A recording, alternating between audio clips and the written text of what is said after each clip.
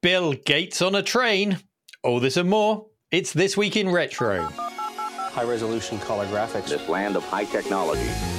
The revolution in technology that made the information age possible. Those kids are not afraid of computers. Spectrum Spectacular. Windows on the buffers. The three Bowsers, and no, you Nintendo don't. All this and more coming up on this week's show. Up-to-date news for out-of-date tech. Dave, it's you, it's me, it's Valentine's week. It's So a it is. romantic This Week in Retro special. No, it's not. No, you're not No. feeling the romance? I'm feeling the tension between us, Yeah. Neil. Oh, but tension. no, I don't think we've picked romantic stories, have we? Not that kind of tension, just general tension. Because we don't Yeah. really like each other, do we, Dave? That's Yeah, the problem. we do. Well, we're going to have to, because it's just you and me this week. This is the first I know. first show of just you and I. No Yeah. Chris, Just the two of us sipping a 4X, shrimp on Yeah. the Barbie, listening to us, making castles in the sand. not playing games. So hi, Chris. Hope you're well. Hanging out with Wolf, whatever Chris does now. Hanging out with Wolf's legs, So, hanging out with Wolf's legs. knees up. Oh. Yeah. How's your week been? My week's been good. We're actually doing things a bit differently today because we're filming in the evening. We normally film in the morning. It's all my fault because I've got the plasterer in. Which is not a euphemism. No. And he was in early getting started. So we've had to push this back to the evening, which feels a bit different. It feels unusual. I feel a bit more awake than normal. So we'll see how this goes. But yeah, it's been a good week. I had a really good weekend, really good Saturday. The Cave continues to sell tickets really well. So we're getting a fantastic atmosphere every Saturday. And all the half-term dates are up again, and that's selling well. So I'm looking forward to the kids coming because that's always really fun. Excited kids. They don't really run between the museums. They go supervised in a calm fashion between the arcade and the cave and get to enjoy as much as they can in 2 hours, which is nowhere near enough. So they always go wanting more, and they seem to be coming back. So I'm looking forward to those sessions.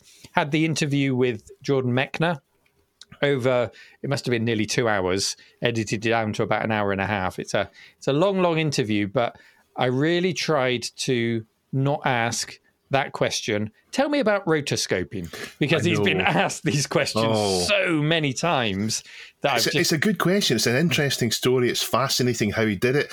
But yeah, it's been done so many times. Now that should be public by the time this is broadcast. it will be. Yes. So patrons are watching it now. Yeah. It'll be public and hopefully people enjoy it. I always say to you, Dave, they're not the most popular videos on the channel, but they're some of my favourite, and it just feels like you're capturing a little bit of histree talking to these old developers. Yeah, they're some of my favourite episodes. Those and the Trash to Treasures. I think everybody likes the Trash to Treasures. But these interviews are because you don't blow your own trumpet, but I'll do it for you. You spend a great deal of time doing research before it. You don't just ask the soft questions that they get asked by everyone else. Sometimes I'll watch a video of an interview with someone, and I'll think it's like hitting play and get the last interview they did on again. So you do put the effort into it, and it does show. Thank you, Dave.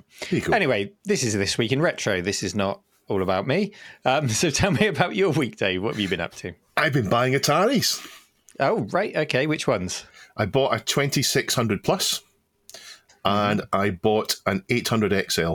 Now tell me, where are you going to use your 2600 Plus? Because this is the modern one with the HDMI out, but where are you going to plug it? Two choices. Either plug it in to the TV, the Sony Trinitron CRT I've got, where the Mister plugs in, or probably I'm going to put it in the living room, into the living room telly. Is that sort of breaking a taboo? Do you have retro in other parts of the house, or do you restrict it to that room you're in now? I used to have retro in other parts of the house. Okay. This isn't retro, this is modern. Oh, that's true. Yeah. Well, no, it is retro because it's not vintage. Oh yes, so it is. Yeah, it's Yeah. sorry. Yeah, it's not. So it's not an old machine. It's a brand new one. It'll go in the living room. I think the living room. And I hope to get in a position where I can just grab it and start playing, rather than having any kind of kerfuffle to get it out. Nobody likes a kerfuffle. Kerfuffle. We said kajagoogoo last week. Today's word of the week is kerfuffle. What a kerfuffle. And an 800 XL. Have you learned all of the different key presses down the right-hand side? So there's I've one not plugged it in yet. It's only just arrived. Okay. It was, you know, the guy that sold it, Warren Brown from Future. Oh, yes, was. Yeah, he was having a bit of a clear out. It is in immaculate condition. Oh, if it's come from Woz, there won't be a speck of dust on it. It's so well preserved. It looks new, and the matching drive for it as well. It's going to replace the Commodore 64. Controversial. Yeah, and eventually they'll get room to have them both out. But for now, it's going to replace the Commodore 64. It's the 800 XL. I've been learning more and more about it. It's strange. For no reason, it just kind of faded away.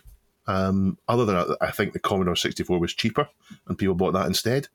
But yeah, for no reason, it seemed to fade away. Perhaps because it was based on it goes back to the 400. Was it 1979 that came out? So people perhaps looked a little bit down their nose at it going, it's based on a much older machine. I don't know. I don't remember what the sentiment was at the time because it wasn't a particularly popular computer. No, it was fairly high spec though. I mean, it was very competent, better graphics. But maybe it just had that sort of stigma attached to it. Yeah. I don't know. Anyway, my only tip for you on that is there are certain buttons you can hold down when you turn it on, so it doesn't load the BASIC, so it frees up a bit more memory, and some games need that. So just be aware of that. Yeah. And play Yump. Yump. Fantastic game. Anyway, we're waffling. Let's get into the stories, shall we? Many years ago, before I got into retro, I used to look down on the ZX Spectrum. It's perhaps easy to see why. It's cheap. The build quality isn't great. It's quite simple and basic, and game screenshots look poor, especially compared to my beloved CPC. Now, these days, of course, I won't hear a bad word said about this, Becky. It's great. I mean, it's absolutely a marvel of engineering to get something that low cost into millions of people's hands that wouldn't have got anything if it wasn't for the Spectrum. But before we go on today's Specky news, Neil, are you of the same opinion, or have you always seen the appeal of it? What do you mean the screenshots looked poor? When I looked at the screenshots on the back of a Specky game, they looked arcade perfect, Dave. I mean, they might not have been when you loaded them up, but they looked arcade perfect because they were screenshots of the arcade. Anyway, as a kid, I had friends who had Spectrums. I never thought of the Specky back then as being cheap or even less capable. It was just a different device, and I would enjoy it. I would enjoy at the friends' houses who owned the Spectrum. Games were fun to play. There wasn't really a class divide of any sort. It wasn't a case of Spectrums are for the poor because they're cheap, or friends of all backgrounds had Spectrums. The appeal was that a lot of people had them. Lots of software was available. Lots of friends could be made around owning one, swapping games and enjoying them. Now, like you, I had an Amstrad CPC, so my circle of Amstrad CPC friends amounted to about 3, including myself. I was easily outnumbered by the Specky owners. So that was a big part of the appeal. You know, I hesitate to say community because a lot of us were kids then. It was just friends. A lot of friends had Spectrums. I think I've said this before, but something strange happened in our street where everyone got an Amstrad for Christmas one year. So that's all anyone had. Oh, right. Even though you were, near to the Spectrum factory, the Timex factory. Well, not really. It's maybe not near. Dundee, other side of the country. Scotland, Dave. Scotland. Yeah, everyone knows everyone in Scotland. There's only 4 people here. As chance might have it, there's 2 stories submitted this week about the Specky. The first is a very short video. It's of a 48K Spectrum controlling an industrial robot arm. Thanks, Indigo Prime. And if you're not watching the video version of our show, you're on the podcast, then imagine the kind of robot arm you'd see on an assembly line. The Spectrum's using a basic program along with an RS-232 expansion, a serial port, to control it. There's even a Sinclair Rainbow on the side of the robot arm, and it's playing the operator at noughts and crosses, although of course he's having to make both sets of moves.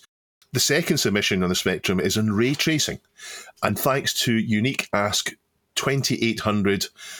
Now, we're probably used to seeing ray tracing these days on games like Doom Eternal and Cyberpunk 2077.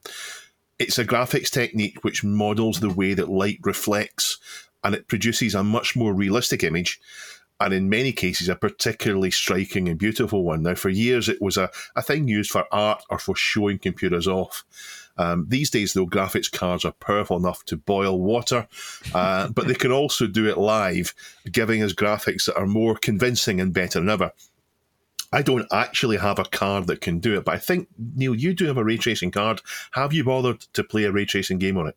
I do. I have a GeForce RTX 3090, so that's sort of top end or high end of the last generation, because we're into the 4000 series now. Have I used it? What did I play? RTX Portal, played that, and RTX. There was a Doom, wasn't there? Wasn't there a Doom? Yeah, that's the Doom I mentioned, Doom Eternal. Oh, gosh, I should really listen to the words that you say at me, Dave. Yeah, played that. Enjoyed it greatly. It was... No, it wasn't that. It was Quake 2. There was an RTX. There was a ray-traced Quake 2 I played. And I played that from start to finish. It helps the fact that Quake 2 is such a fantastic game and holds up. It was nice to see it ray-traced. Now, I didn't look at it and go, wow, this looks just like those ray-traced renders I used to look at back in the day. I just played it and thought, yeah, it looks really cool. It's a nice looking game. Maybe my eye isn't tuned in enough to really spot it. But going back to the stories you were talking about, the robot arm. Now, robot arms, that's one of the top tier toys that we always wanted, wasn't it? Whether it was the standalone, there was a thing called the Armatron. Hello, Johnny's just joined us there. That's Dot. Oh, it's Dot. Sorry, Dot's getting so big now. Hello, Dot. The Armatron, are you familiar with the Armatron by Radio Shack? It rings a bell. Yeah, is that a plasticky thing? Plasticky toy with two little joysticks and like a little nuclear waste canister that you've got to make it pick up. That's standalone. So that was kind of top tier. You'd look in the Argos catalogue, Sears catalogue for our international audience, or whatever catalogue it was. Radio Shack, perhaps. Maybe it was the Radio Shack catalogue. Maybe Radio Shack. But that didn't interface directly with your home micro. No. You know, that was totally standalone. Do you know what it did? Do you know what it did? What did? The Valiant Turtle. I'll come on to that. I've popped that in my notes. Things that did interface with your computer, they were expensive and they seemed kind of like science fiction. This is long before Terminator came along and you saw his arm sinking into the molten steel, giving the thumbs up, which I thought was the coolest thing ever when I was a kid and not old enough to watch the movie, but we all watched it anyway. So that was top tier. Then comes something like the Omnibot, a great big robot, which LGR actually covered recently on his channel. We've got one at the cave that greets people in the gift shop. I've had the last two episodes where my stories have been lists, and suddenly I'm making a list within your story, Dave. So I am sorry about that, but I'm not sorry. The Valiant Turtle I would probably put above Big Track, wouldn't you? I think so. I remember it, and I remember being amazed by it. I don't think there was very much to do with the Valiant Turtle if you had it yourself at home, but seeing it at school and watching it do that stuff was amazing. Just the idea of typing something in the computer and have it happen in real life. Yeah, but you need a school gymnasium, a gigantic piece of paper, a great big long cable to the turtle back to the BBC, and then you can tell it to run your program and watch it. And the pen will come down, and most people listening but just will know what this is, but just in case you don't, it was a robot that looked like a turtle that carried a pen, and you would use the command pen up to lift the pen down to put it down, and commands like right 90 to turn right 90 degrees, forward 100, and then it was there a command to work out where the pen was? Pen is, maybe, I can't remember now. There must have been, but basically it taught you basic programming. So you would tell it to draw a pattern, and then you would tell it to loop, and then 99% of us would watch that happen on a screen. But if you were really lucky, your school had one of these physical turtles, and it would draw it out on the gymnasium floor. Rich kid stuff, top tier stuff. And then for most of us, we didn't get that. We got something like the Tomy Mr. Money, which was like a little money box, and you'd put your coin in his hand and he'd gobble it up. Do you remember that? That was sort of the tier I was on. Or the dancing Coke can, or the dancing flower. That was more early 90s, wasn't it? Which incidentally, I looked those up this week because I thought I wouldn't mind putting some of them in the cave. £100 easy for each of those. More if you want one boxed. So that browser tab was quickly closed, but there you go. So robots, ray tracing. The buzz about it now is gaming, RTX cards, all seems very modern. But ray tracing has been around forever, Dave. lovely guy, Ray. Had a pint with him just last week. But sorry, where's Chris to rein us in? But yeah, the first ray traced image was produced by a chap called Arthur Appel in 1968. I'm probably saying that wrong. Appel. And Apple. Did he not make a computer? Appel. Close enough. But him doing that was based on concepts which were far earlier. So the ZX Spectrum, thoroughly modern by those standards. It should be bashing out real-time ray tracing with ease, surely. My first experience of ray tracing would have been on the Amiga, as would many other people. There's the Juggler demo is the obvious one to shout out.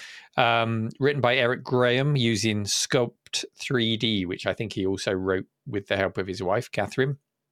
Wasn't real-time ray tracing, of course. This was rendered. It was saved into a .anim file, I think it was, and played back. But it was stunning nonetheless at the time. I can't say I remember seeing ray-traced teapots or jugglers on the Speccy. Did you, as an Atari ST man, did you have the equivalent of the ray-traced juggler? What did you have? We had ray tracing demos. There was ray tracing stuff from cover discs, and that allowed you to. I'm sure there was parameters you set, and then you would go away and come back a long time later, and it would have drawn it for you. Because there was nothing about the Amiga that said, "Oh, I can ray trace and the SD can't." It was pure rendering processing power. Didn't. What the Amiga could do was display that then in ham mode, a nice high resolution migraine inducing mode, unless you had a decent monitor.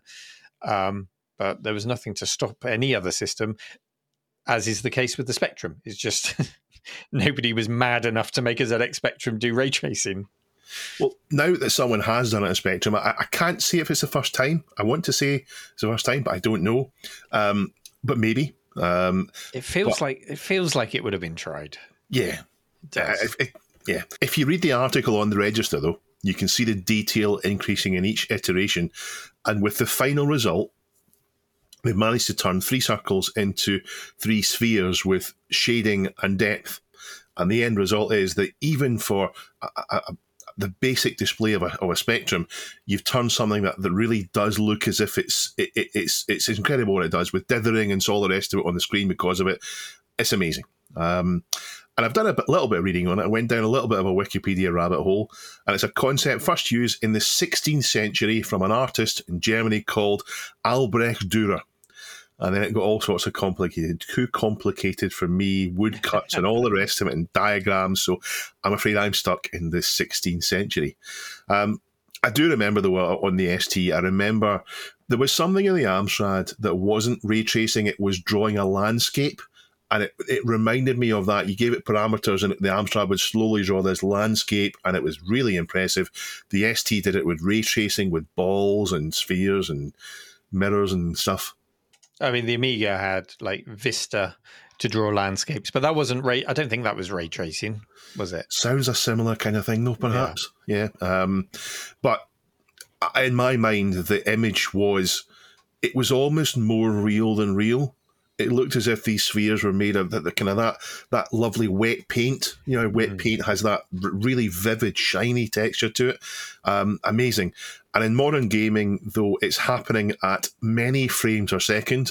So while it does turn your PC into a space heater, it gives lovely results. And you may not notice the ray tracing when you're playing.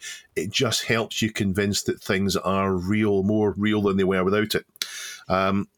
Remember, though, you don't need to have a ray tracing GPU like Neil's to see it. If you want to see ray tracing in modern games, you can just look at a video on YouTube.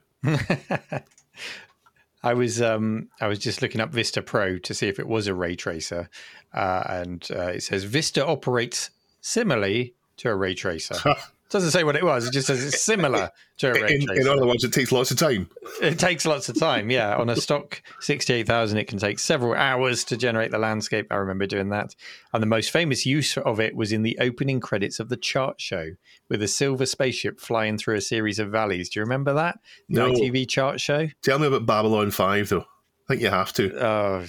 Is that the law if you're going to talk about 3D rendering in Amigas. Yeah. Did you know it did Babylon 5? I think it was only in the first series. Yeah. Then I got PC in. That's the Atari comeback, isn't it? Yeah, but it was only the first series.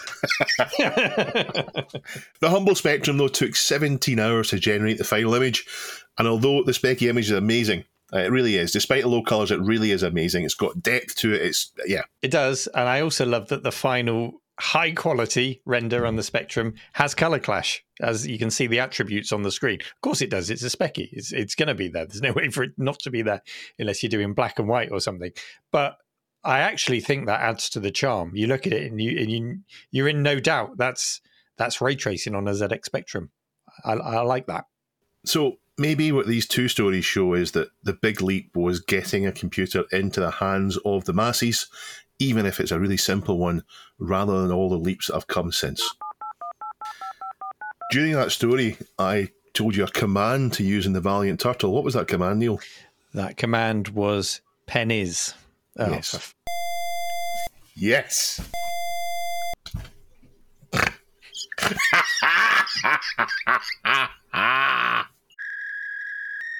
Did you know This Week in Retro is sponsored by who, Dave? Oh, what's that you've got there? It's a PCBWay. It barely fits on the screen. Giant flask, which is twice the size of my head. No, it's about the size of my head. They sent me their Christmas pack.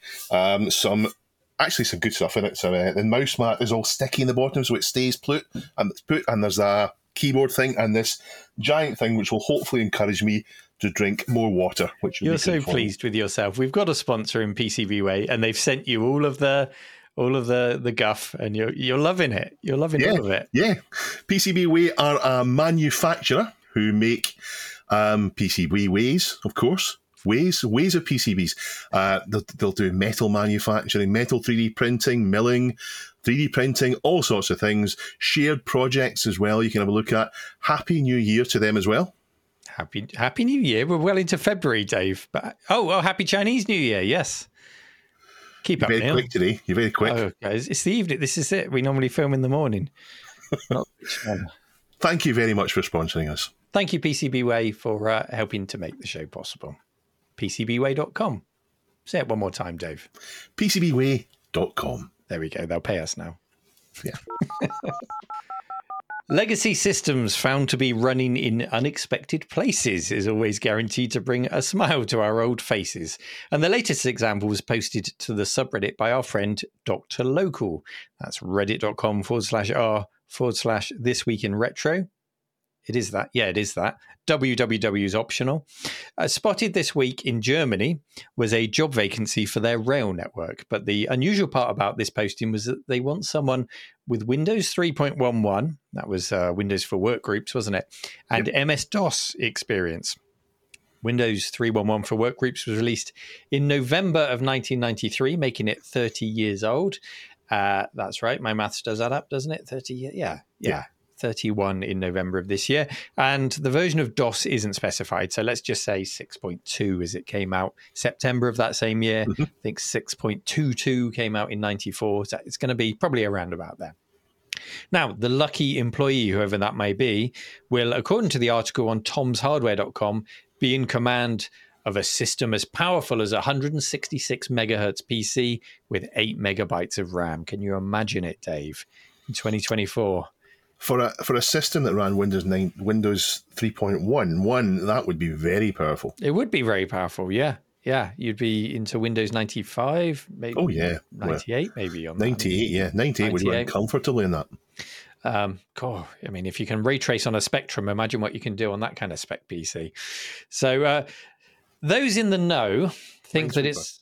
Minesweeper, yeah. Those in the know think that it's quite likely...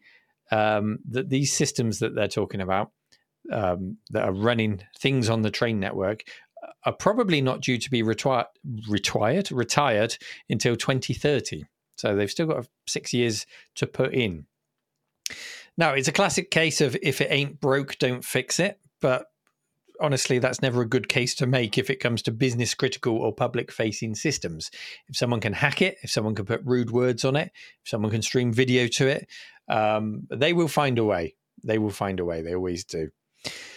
The article speculates that this is a customer information system, highly unlikely to be connected to the running of the trains. It's not confirmed, but I mean, I would hope that's the case. And just in completely unrelated news this week as well, we had another story submitted about Japan, who have announced that you can no longer submit certain applications on floppy disk. In 2024, floppy disk, around 1,900 government application procedures stipulated that you had to submit your information either on a floppy disk or a CD-ROM. Even a CD-ROM's out of date. A CD-ROM? Yeah, I mean, who even has a CD writer in their modern-day PC? I bet you anyone who's got a floppy disk has also got a CD writer, but not very many of both. Possible. But even if you've got a big tower PC these days, the whole front fascia is usually taken up by fans. Yeah. It's only fans, Dave. We covered this story back in 2022 when Japan forewarned the nation, but now the day has come and the sun has set on the floppy in Japan once and for all.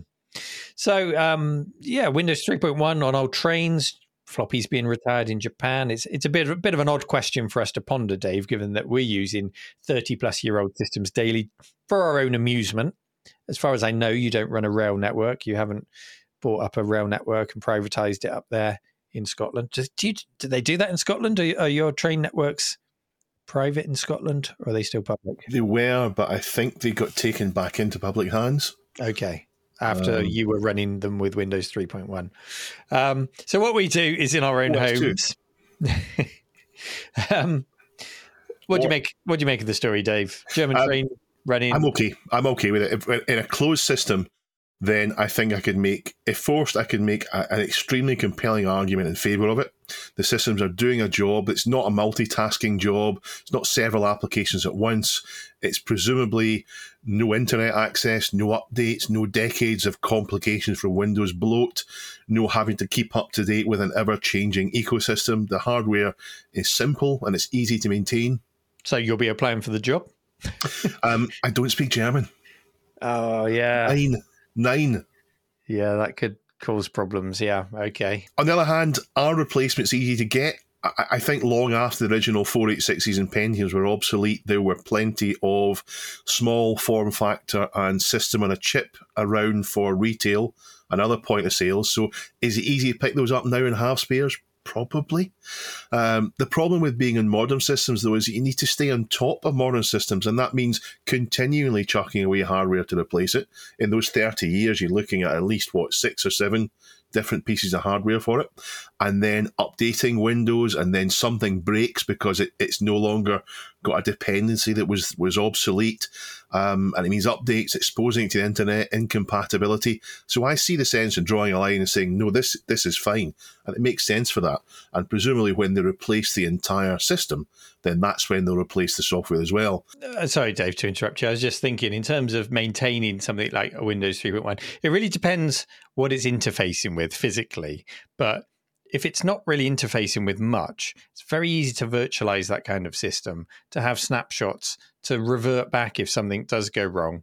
Like you say, there are not going to be updates to mess it up. It's not going to go out on the internet. It's certainly not on the public internet. No way is that on the public internet. You've only got to put Windows XP on the internet, a fresh install of that, and it will be infected within minutes. It's not going to happen.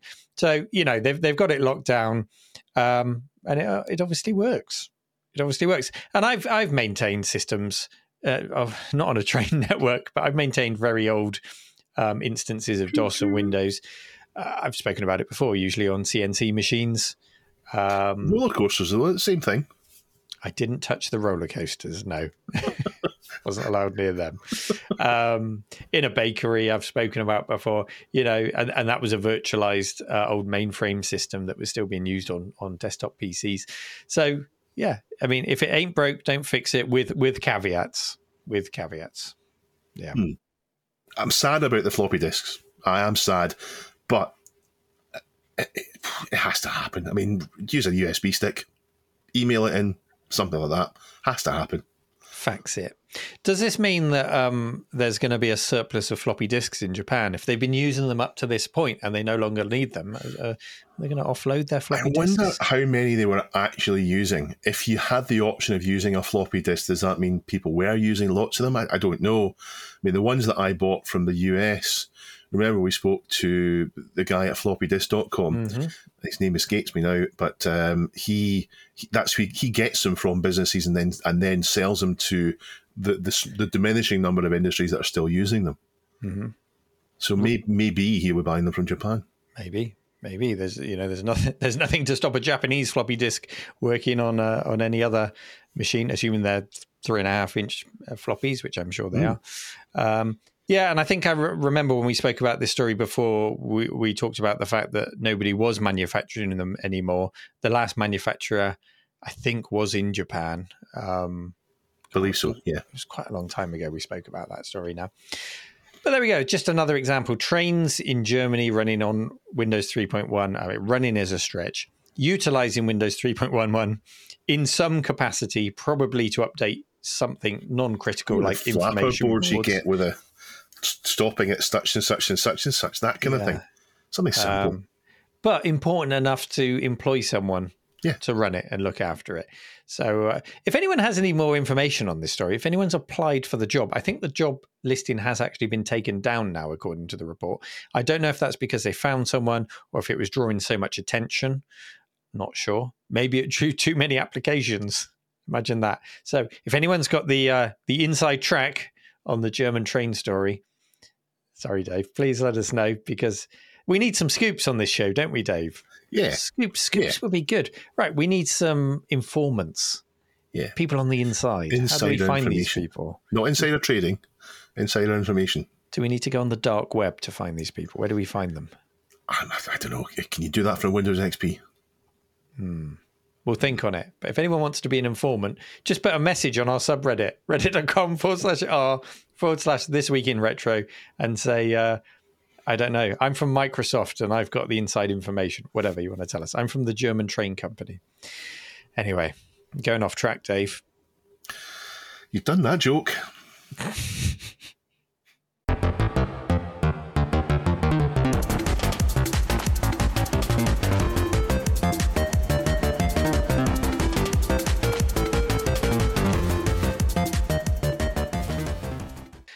And that was a new jingle submitted by Bag of Spanners over on Discord. So if you want to join other twirlers and cave dwellers, head to discord.gg/RMC Retro, where you can say hi to Bag of Spanners and others. And thank you so much for making that jingle. If anyone else wants to submit a jingle for Dave's Briefs, please go ahead.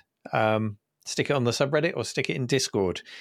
And it's pretty much guaranteed to appear on the show. I mean, we had Hoffman's jingle last week, didn't we? Yeah, that's the standard you need to beat. Dave, do you want to go over the stories in brief that haven't made the show this week? Yeah. But have, just in a reduced format. Seekanoid, we mentioned Seekanoid last week. It will go on sale on pre-order on Valentine's Day, so that's an ideal gift for your loved one. Telling them you've got a game that isn't there yet on the 14th of February. Link in the show notes. New exciting Atari stuff. Thank you to Pajaco. So the 2600 plus launch seems to be successful because they've now announced new products coming out for it. So the 2600 Plus is a relaunch of the classic Atari VCS. It does take original carts, and it's in a slightly smaller form factor, and inside, of course, it's a system and a chip running an emulator. But they've come up with 3 new carts for it. Now, it is, although it's a 2600, it's also compatible with 7800 carts. So the 3 new carts are Ninja Golf, Food Fight, and Fatal Run. And I don't know them too well other than having a quick look on YouTube, but they are well thought of games. My first cart arrived the other day, Mr. Run and Jump. And how come I can order it and get it delivered the next day, but there's still people waiting for their pre-order Atari? Go and sort that out. It's nice to get a big box for the cart, though. It's nice to get it in your hand. And that's the whole point of that. So I'm pleased, Neil. I'm pleased that that's been successful, and I'm glad they brought out some new things for it. Accessories, a new 7800 style gamepad, which I wondered if you need that for these 3 new games, because it's got 2 buttons. There's a pair of paddles for it as well, sold on their own, and they might be a worthwhile buy for things like Arkanoid and Myster and so on. I'll need to investigate. Don't forget the optional DB9 they call it, extension cable that Atari will sell you for £10. I bought 2. $10. Sorry, $10. I bought 2. Yeah. Did you spend $10 or did you buy them for £3 elsewhere? I bought them for 20 quid on Amazon in the hope that actual Atari ones. The actual Atari ones. I'll buy anything that's got Atari on it. Dear. I'm dead excited by it. It's nice to buy something that's new. Hey, so long as it makes you happy. Yeah. That's all that matters. Something that makes me happy is Amigathon. Today, not the time of recording, today, the time that this show is going out, is the annual Amigathon. This is our friends, including John, Boat of Carshaller. That's John who started the podcast 3 years ago with me. It's his annual charity stream where they raise money for the Children's Miracle Hospital by playing on an Amiga all day. It's a tough job, but somebody's got to do it. Details are in the show notes. So when you're done here, go and join them. It may well have started by the time you've listened to this. Is it over on Twitch, Dave, that they do it, or is it on Twitch? YouTube? And it might even be on YouTube as well as Twitch, but certainly Twitch. So whatever you're doing with your day, get them on in your ears. Thanks to our very own Duncan, actually, for reminding of this. Starts at 8 a.m. local time, which is EST, or if you're not local, that's 1300 Zulu, 1 p.m. GMT. A while back, we covered the Embracer Group buying up lots of games and trying to create the world's biggest retro collection. We weren't too happy about it. I don't think we felt it was a bit supervillain there, a bit kind of, what are they really doing? Were they in the Scandies? I can't remember now. Yes, they were. Yeah. So this is the same Embracer Group that are now in hard times, laying off people and cutting back on games, modern games that aren't successful. So that makes me wonder how volatile things are and how safe something like that is with a company like that rather than in some kind of charity ownership. Makes you wonder what the end game is, because so just as I said that, the end game is the last one that they buy before they fold. No, what is the end game is buying up so many so rapidly, spending a huge amount of money, and then to mothball them? How do you sustain that cost? Are you creating a museum for people to go and look at them? Are you saying we're going to have it for 5 years and it's going to go up by X% and then we're going to sell it, Mr. Bank Manager? That's why you should give us the loan to do this. I don't know.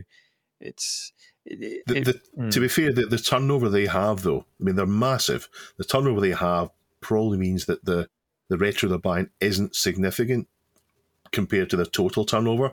They had loads and loads of studios under their belt, though. Oh, I see. Yeah. I forgot there must be a billion or more turnover a year there. Yeah. Doom on Bacteria. Will it run Doom? Well, apparently Bacteria will. We're not going to run another Will It Run on Doom story because we've had quite a few of those lately. But this was tempting, thanks to Plum Creek, who submitted it. I don't think the frame rate is particularly good, but yes, Bacteria will run Doom. And if you want to find out more, go to our subreddit and follow the link. JJ Lone tells us that Cinemaware titles have been bought by Nordware, so maybe more remakes on the way. I've not looked into it at all. Cinemaware made some fantastic 16-bit titles. I think they certainly started on the Amiga. Did they finish on the Amiga as well, or did they move to PC and drop the Amiga? They were on the Macintosh. Things like King of Chicago was on the Mac first, and then had a bit of a makeover when it came to the Amiga. What was the first, though? Was it Defender of the Crown? Was it? Was there something? That was the first Amiga game they did. On the Amiga, yeah, but they may well have done something before that. I didn't know that. But, yeah, I mean, classic games. Some of them I think would translate well to VR. I mean, can you imagine playing Rocket Ranger in VR? That'd be fun. Wings in VR. That would be fun. The games were special. They, as the name of the company implies, they were heavily cinematic themes to them. They wanted to give you a cinematic presentation of them. So maybe they can do something that would bring the magic back these days to compare to modern gaming. I don't know. And there have been remakes before, but the thing is, Cinemaware titles originally pushed your machine to the limit. It felt like you were really seeing your machine do everything it can, whereas remakes of their old games on a DVD running on a modern PC, it can still be fun, but it sort of loses a bit of that magic when it's not pushing your system to the limit. Maybe that's just me. It's a bit like Seventh Guest. I mean, the Seventh Guest was great at the time because we'd never seen it before, and now it's not quite the same. Pre-FIMS, is that how you say it? Pre-FIMS, Bare Bones 64 has landed. I think this was an empty C64 shell for a modern computer with a mechanical keyboard in it. Rings a bell.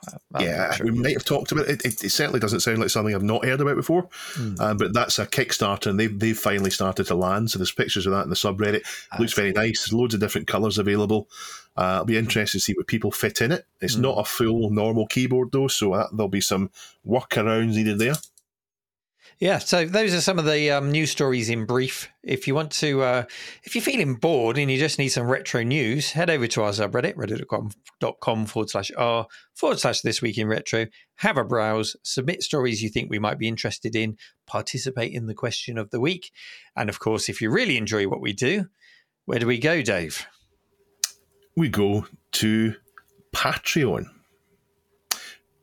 Patreon.com / This Week in Retro. This Week in Retro. Any new patrons this week?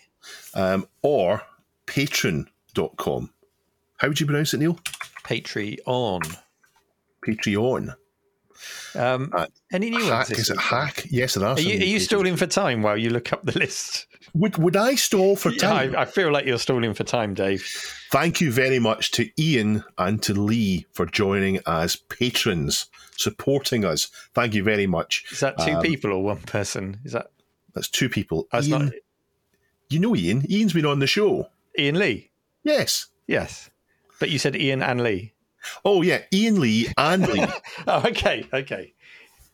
I normally just say the first name. I don't want to. But normally just say the first name. So Ian and Lee, or Ian Lee and Lee. Thank you, and guys. Ryan. And Ryan. Lee Ryan. If you become a patron, thank you very much for joining us. To Ian and Lee. Ian and Lee. Even if you're a bit of a console noob like me, you've probably still heard of Bowser. Who? Bowser. Bowser. How do you pronounce it, Neil? Bowser. Is it Bowser? Yeah, Bowser? Okay. Yeah, Bowser. Yeah. He's some kind of turtle demon and he doesn't like Mario. He first appeared in Super Mario Brothers game. Now, that's the one that came out on the NES, and it's not the first in the Mario series, but it's maybe the most iconic of them. It's the one that everybody seems to know. You're jumping about the place, going from left to right, usually eating mushrooms and bouncing in cute things' heads and trying to get your Princess's Peach. Well, it turns out that Nintendo have their own enemy called Bowser, a guy called Gary Bowser, and he's not had a very good time of it at all. In fact, he's not a turtle demon, he's just a computer programmer in his 50s from Toronto in Canada. And thanks to a submission of a Guardian article from Christ of Why Don't You this week, I've been learning all about him. The Guardian article is written about him almost a year after his release from prison. And yes, it does turn out that people do go to prison for software piracy, something I remember as a kid being threatened with by melodramatic fast ads in magazines. Federation Against Software Theft. Fast. Gary's history is much like many of our own, tinkering with computers and electronics from an early age, fascinated by them. He, though, went on to run an internet cafe for LAN gaming and repairing hardware, and then about 15 years ago moved to the Dominican Republic and made contact with a group called Team Executor. That's how it happens, Dave. Internet cafes. It's a slippery slope from there. Executor spelt with an X, because that's cool. Because they're not noobs. This is a for-profit group that produces devices to bypass copyright checks on Nintendo gear like the Switch. Now, he says he was only being paid a few $100s for help on their websites. And in the middle of the pandemic... What was that noise? That was, yeah, I'm not entirely sure I believe that. Okay. In the middle, that was a plausibly deniable, legally acceptable way of saying he's lying without saying he's lying. Okay. Chinny. Yes, Chinny reckon. In the middle of the pandemic in 2020, he was woken at 4 a.m. with rifles pointed at him. US Acting Attorney General Brian C. Rabbit, called Bowser and his co-defendants leaders of a notorious international criminal group that reaped illegal profits for years by pirating video game technology of US companies. Now, he pled guilty and he was ordered to pay $14.5 million. And he now, until he pays it off, will need to pay a quarter of his income after covering rent, etc., to Nintendo. And from what he says about his income, that won't happen. He says he chose to plead guilty rather than have to try and fight Nintendo's lawyers, and they were going after him for absurd amounts for each unit sold and how much lost business they had. Now, the Guardian article talks about the toll it's had on his health and how he wasn't able to get proper medical attention in prison, and he now walks with a cane and he's been couch surfing and trying to get money together to pay for physical therapy for chronic pain. Now, who's the president of Nintendo America? Doug Bowser, who's no relation to Gary or to King Bowser. So that's 3 Bowsers. Even if Gary's side of it is entirely true, that he was only helping them out a bit, he can't have been unaware of what he was doing. I mean, it was a global piracy operation. Neil, what's your take on it? Well, let's get to the meat of this, the most important part of the story, which is, what is Bowser? Now, I had to look this up. And I went to medium.com where there's a story on it, and it says Bowser has elements of dragon, a faint history of ox, and some dashes of kappa. But the Koopa and Bowser are most accurately categorized as large land-dwelling branches of Testudines. Testudines? Which is the tortoise.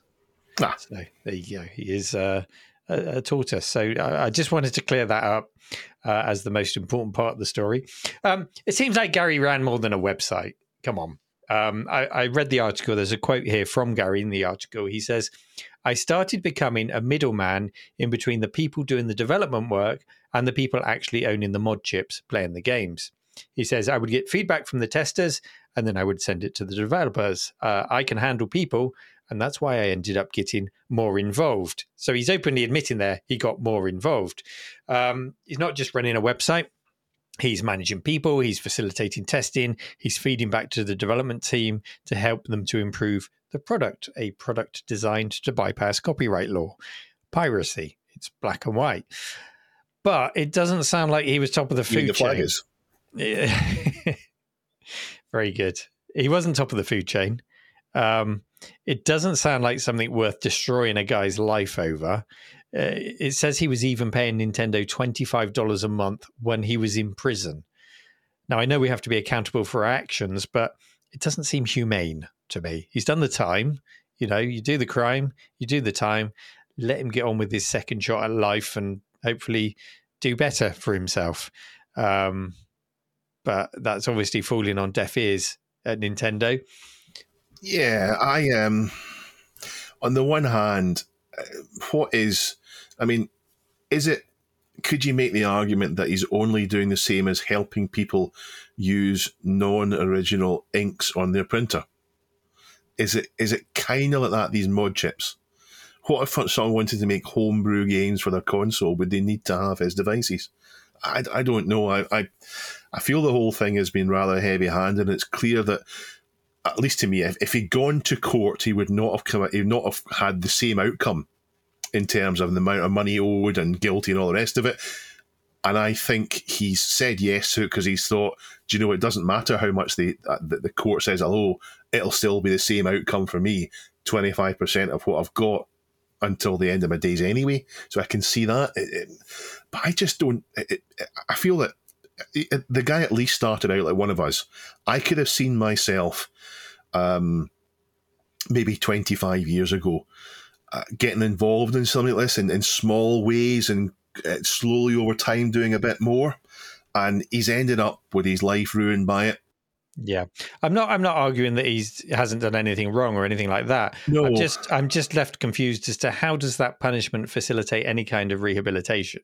He is forever guilty. He is forever punished for the rest of his life. And so there is no incentive for him to perhaps even get a well-paid job. the incentive for him is to either hide any kind of income he gets because he's just going to lose it all, or just not earn anything at all, which it sounds like he's doing. That's what he's decided to do. Yeah. Not necessarily intentionally. There's health issues there, but why bother if it's all going to be taken away from you? It's only going to push him deeper underground. I remember the story we covered. It was Dominic Diamond before he got into Games Master, and Dominic Diamond was covering the piracy in Scotland, and I remember us talking about the piracy adverts and the figures that they used to produce about lost revenue. They used to calculate the full price of every pirated game that they found, and they would say, we seized £4 million of software, and they didn't. And that's the kind of figures that it feels as if this guy's been charged with, and it's stuck.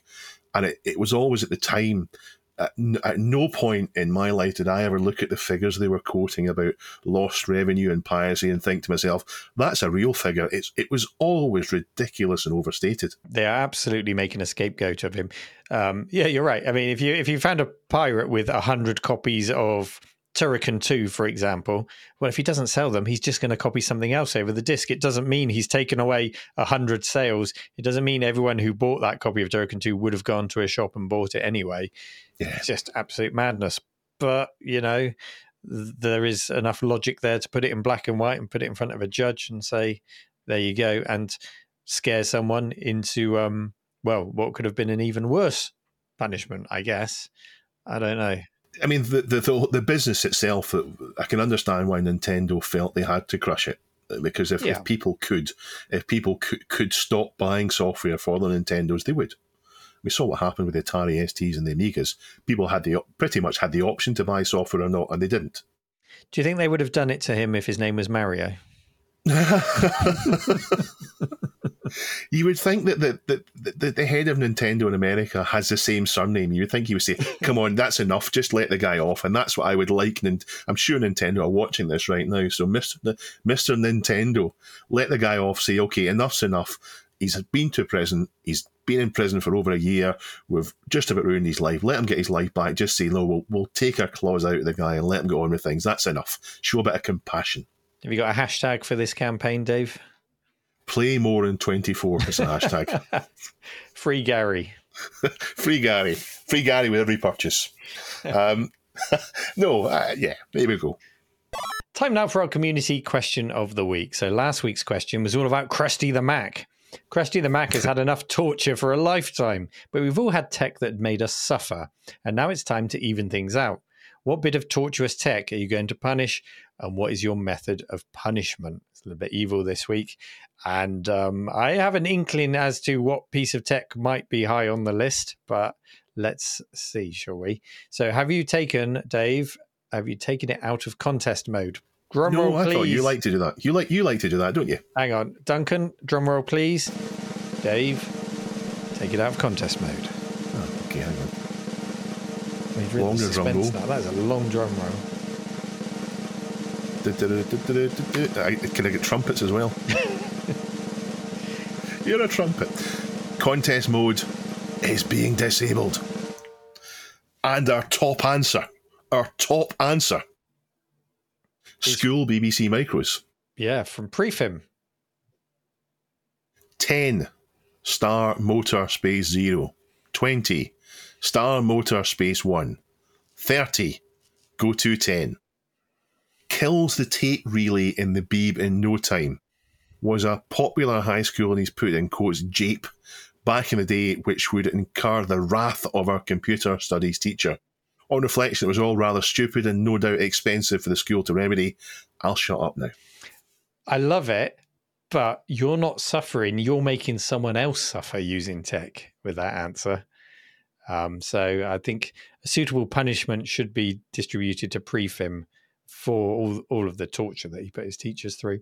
Antiques for Geeks says, PC load letter. The bane of the HP LaserJet 4s in the labs at university, even when you had checked that you had sent the print job correctly. Not sure what punishment could be meted out. The damn things were built like tanks in comparison to modern HP kit. So it probably caused more damage to the brickbats hurled at them. Instead, and in the public interest, maybe Neil could add a high-security printer rehab annex to the cave where LaserJet designers can live out their lives, kept safe from menacing society and reflecting on what they've done. LaserJet 4's bomb-proof. LaserJet 5s were good as well. In a very odd twist, when the LaserJet 4 did break down, which was normally it didn't break down. Normally it just needed cleaning.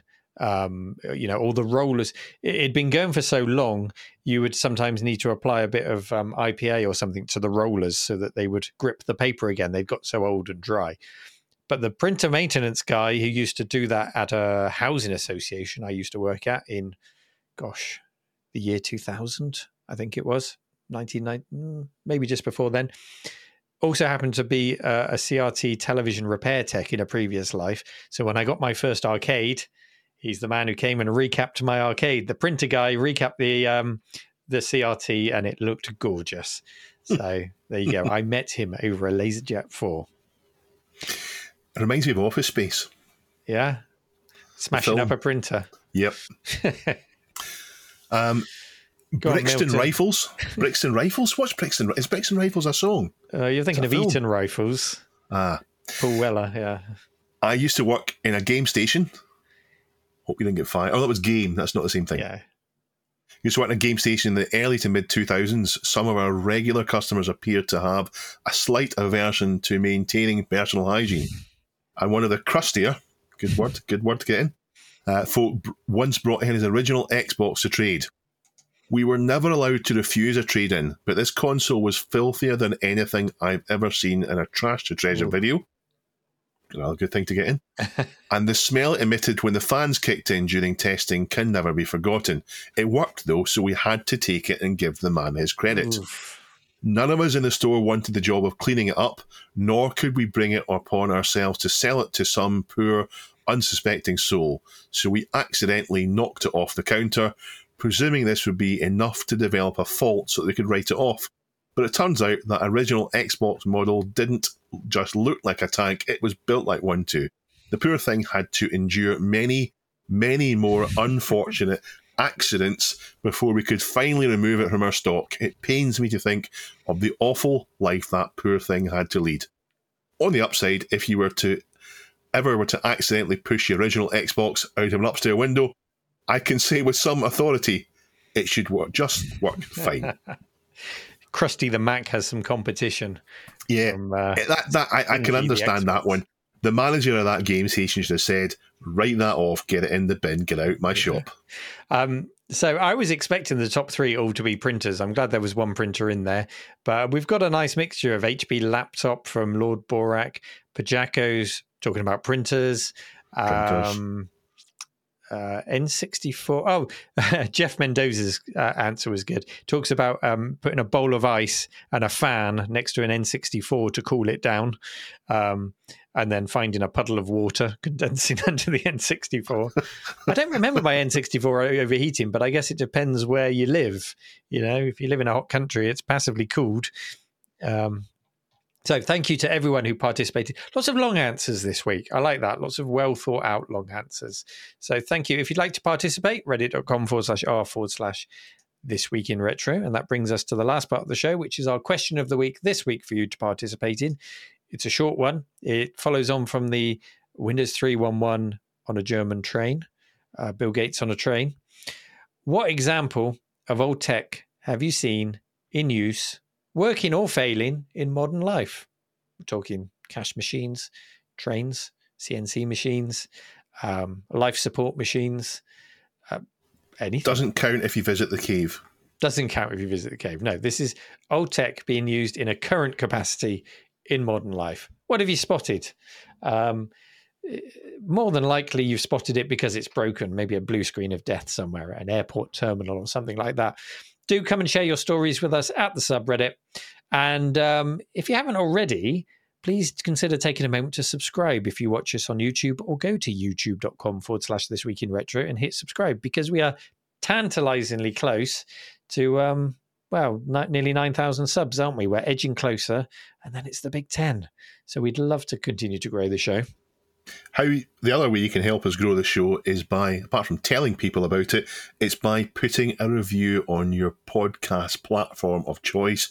Please do it. Please put a review in. It's the only way that podcasts get recommended to people that have not heard of us, and that would please us immensely if we could see your reviews. Okay, we hope you enjoyed the show. Go about your Saturday, assuming you're listening on Saturday. Have a wonderful weekend. Don't forget the Amigathon over on Twitch. Check out the link because that will likely be live right now. Go and take part. Watch John, the old daddy of the show. Go and watch John. And we will see you in Discord. We will see you on Twitter. We will see you in the comments section. And take care. We will see you next week. Bye-bye, everyone. With a guest. Oh, with a guest next week. It's a HP LaserJet 4 printer. No, it's the 5. It's number 5. Oh, it's the 5. Yeah. They're waving. I'm waving too. Bye-bye.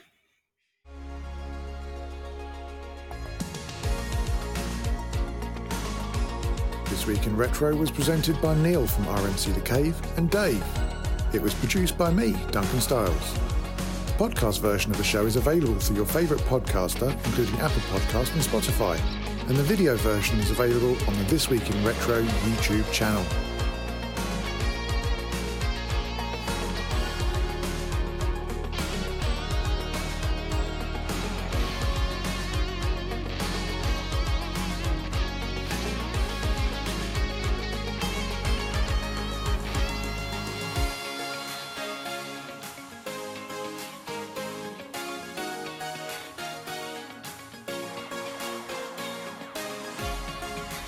Join our community subreddit at r/thisweekinretro to suggest and vote on the stories we cover on the show. If you watch This Week in Retro on YouTube, please give us a like and subscribe to help us reach new viewers. If you enjoy our show and would like to support it, then please check out the link to our Patreon page in the show notes or description. Thank you for listening, and we'll see you next time for more up-to-date news for out-of-date tech.